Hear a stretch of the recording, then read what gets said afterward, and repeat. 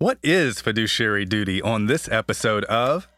It's the Keith Law PLLC podcast, and I'm Jason Keith, attorney in Houston, Texas. Keith Law is a Texas-based law firm that helps businesses protect and enhance their competitive advantages by assisting with trademark issues and identifying and protecting trade secrets. The firm's goal is to help businesses prevent and address business problems, and I hope this podcast will do the same. So during a recent podcast episode, I mentioned the term fiduciary duty, and a listener followed up asking, what is it? It's a great question, and when I started thinking about it, I wanted to do an episode to explain what fiduciary duty is, because it's a term that lawyers use all the time. And it wasn't an easy thing to come up with a simple explanation for what this word means.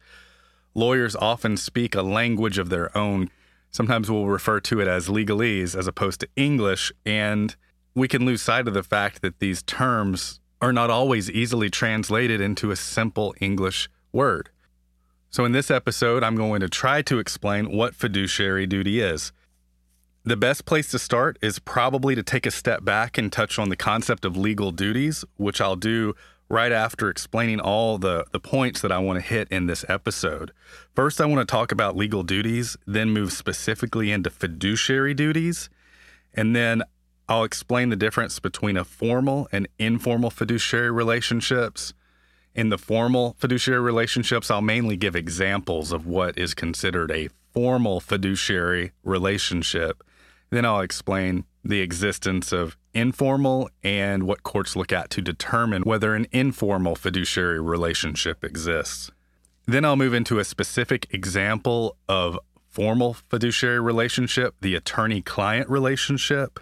And unlike the misappropriation of trade secrets cause of action episode, in this episode, I'll just quickly hit the essential elements of the cause of action called breach of fiduciary duty. Lastly, before concluding the episode, I'll touch on participatory liability, specifically participatory liability in the fiduciary duty context. But first, we need to talk about the idea or the concept of legal duties. And it's the way the law looks at our relationship to one another. It's through this lens of legal duties. And so legal duties don't necessarily correspond with what any particular person believes is their moral duty. Legal duties are decoupled from moral duties. Legal duties are simply duties that can be enforced, or more accurately, compensated for the harm caused by their breach through the civil court system. And the civil court system is the courts that are not the criminal courts.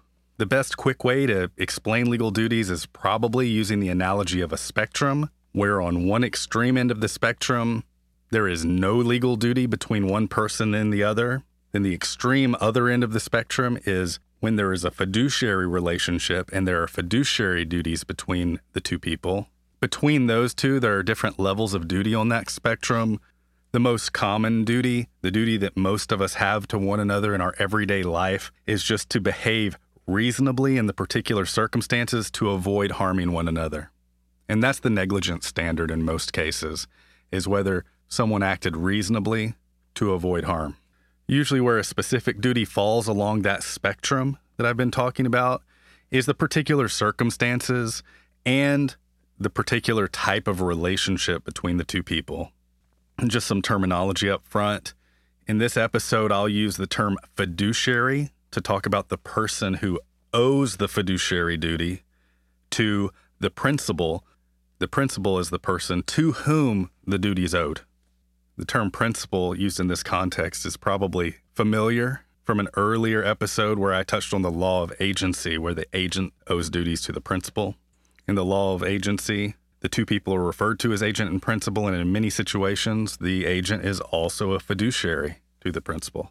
So a fiduciary relationship may exist when a person has a duty to act for or give advice for the benefit of another person within the scope of that relationship. In a fiduciary relationship, one person, quote, binds himself to subvert his own interest to those of his principal, close quote. It's common shorthand for us to say that a fiduciary owes a fiduciary duty to the principal, but in reality, a fiduciary owes a bundle of fiduciary duties to the principal, and that bundle, that specific bundle of duties, can vary based on the type of circumstance or relationship. So some of the general duties that a fiduciary owes its principal are the following. And some of these, they probably overlap if you look at them closely.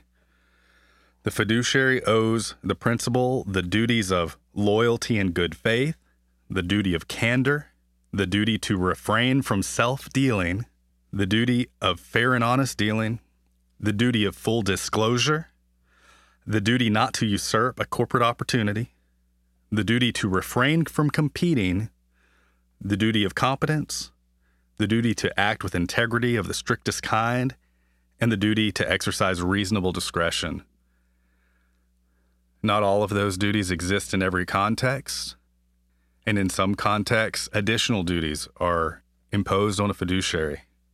Fiduciary duties can be both formal or informal. The most common types of formal fiduciary duties include the following: attorneys to their clients, general partners to one another, agents to their principals, escrow agents to both parties in a contract, spouses to one another, holders of powers of attorney to those for whom they hold the power, corporate officers to their corporations they serve, joint venturers to one another within the scope of the venture, executors and trustees to the beneficiaries of the estate or trust, securities brokers to their customers within the scope of their agency, mineral rights holders of executive rights to holders of non-executive interests in the mineral estate, condominium board members and officers of condo boards to the unit owners for their acts and omissions. And under Chapter 111 of the Texas Tax Code, taxpayers owe a formal fiduciary duty to the state to hold in trust the money they receive or collect for the benefit of the state. That was a list of formal fiduciary duties. There's more than that. That's just an illustrative list to give you an idea of the scope of formal fiduciary duties. But informal fiduciary duties can exist too.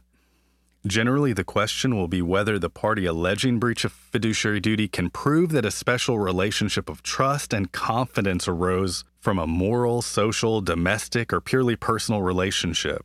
However, to find that an informal fiduciary duty has been breached, the plaintiff has to show that the special relationship of trust and confidence was established prior to that specific deal or alleged agreement that is the subject of their specific dispute.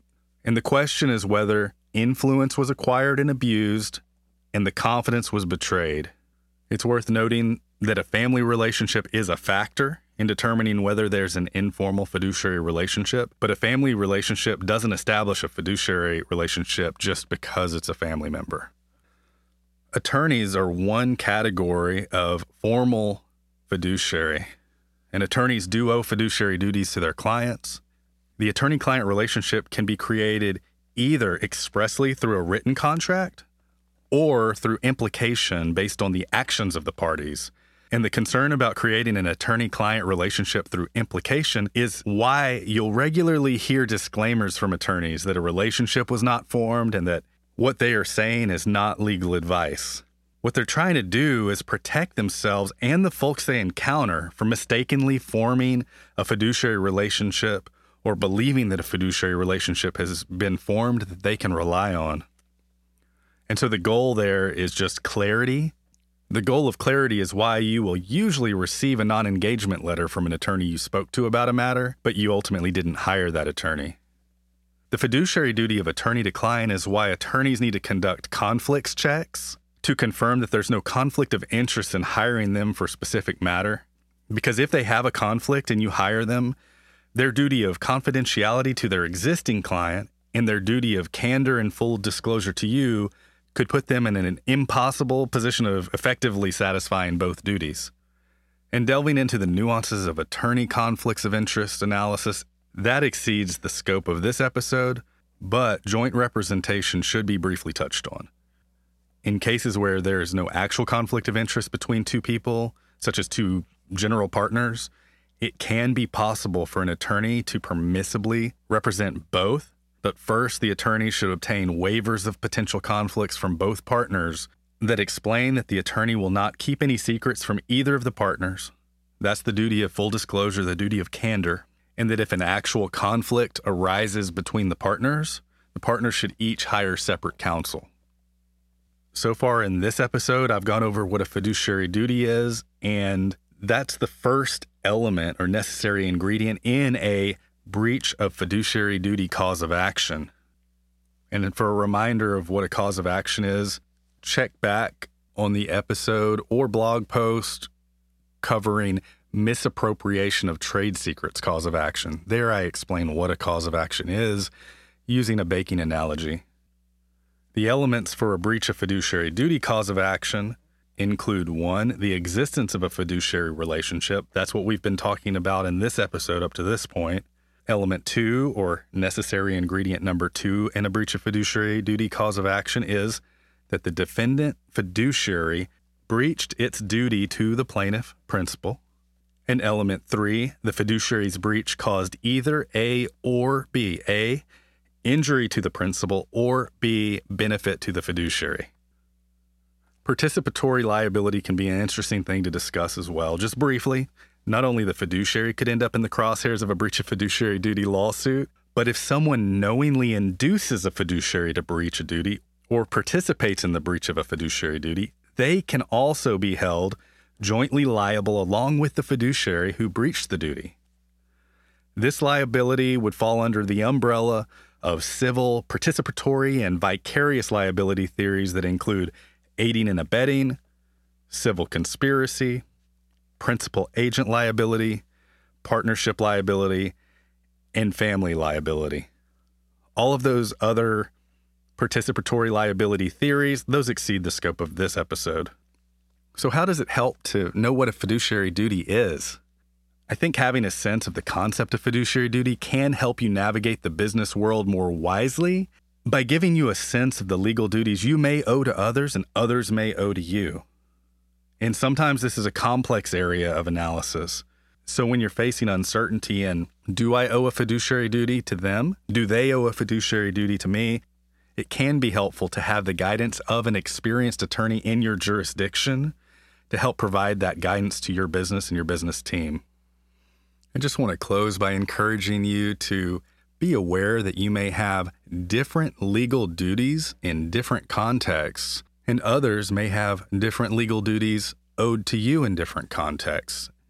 This can be helpful in guiding your behavior going forward and in policing the behavior of others to minimize potential harm to you. You can find helpful links in the show notes along with timestamps that will give you the ability to go back and listen to specific aspects of this episode that you want to hear again without having to hunt for where in the episode it was. The show notes will also provide a link to my website and the blog post that's connected to this podcast episode. And as always, you can email me at jason@keith.law. Disclaimer, this audio is for informational purposes only and should not be misinterpreted as legal or other professional advice. If you have a legal question, you should consult with an attorney in your jurisdiction. This is Jason Keith thanking you for listening to the Keith Law PLLC podcast.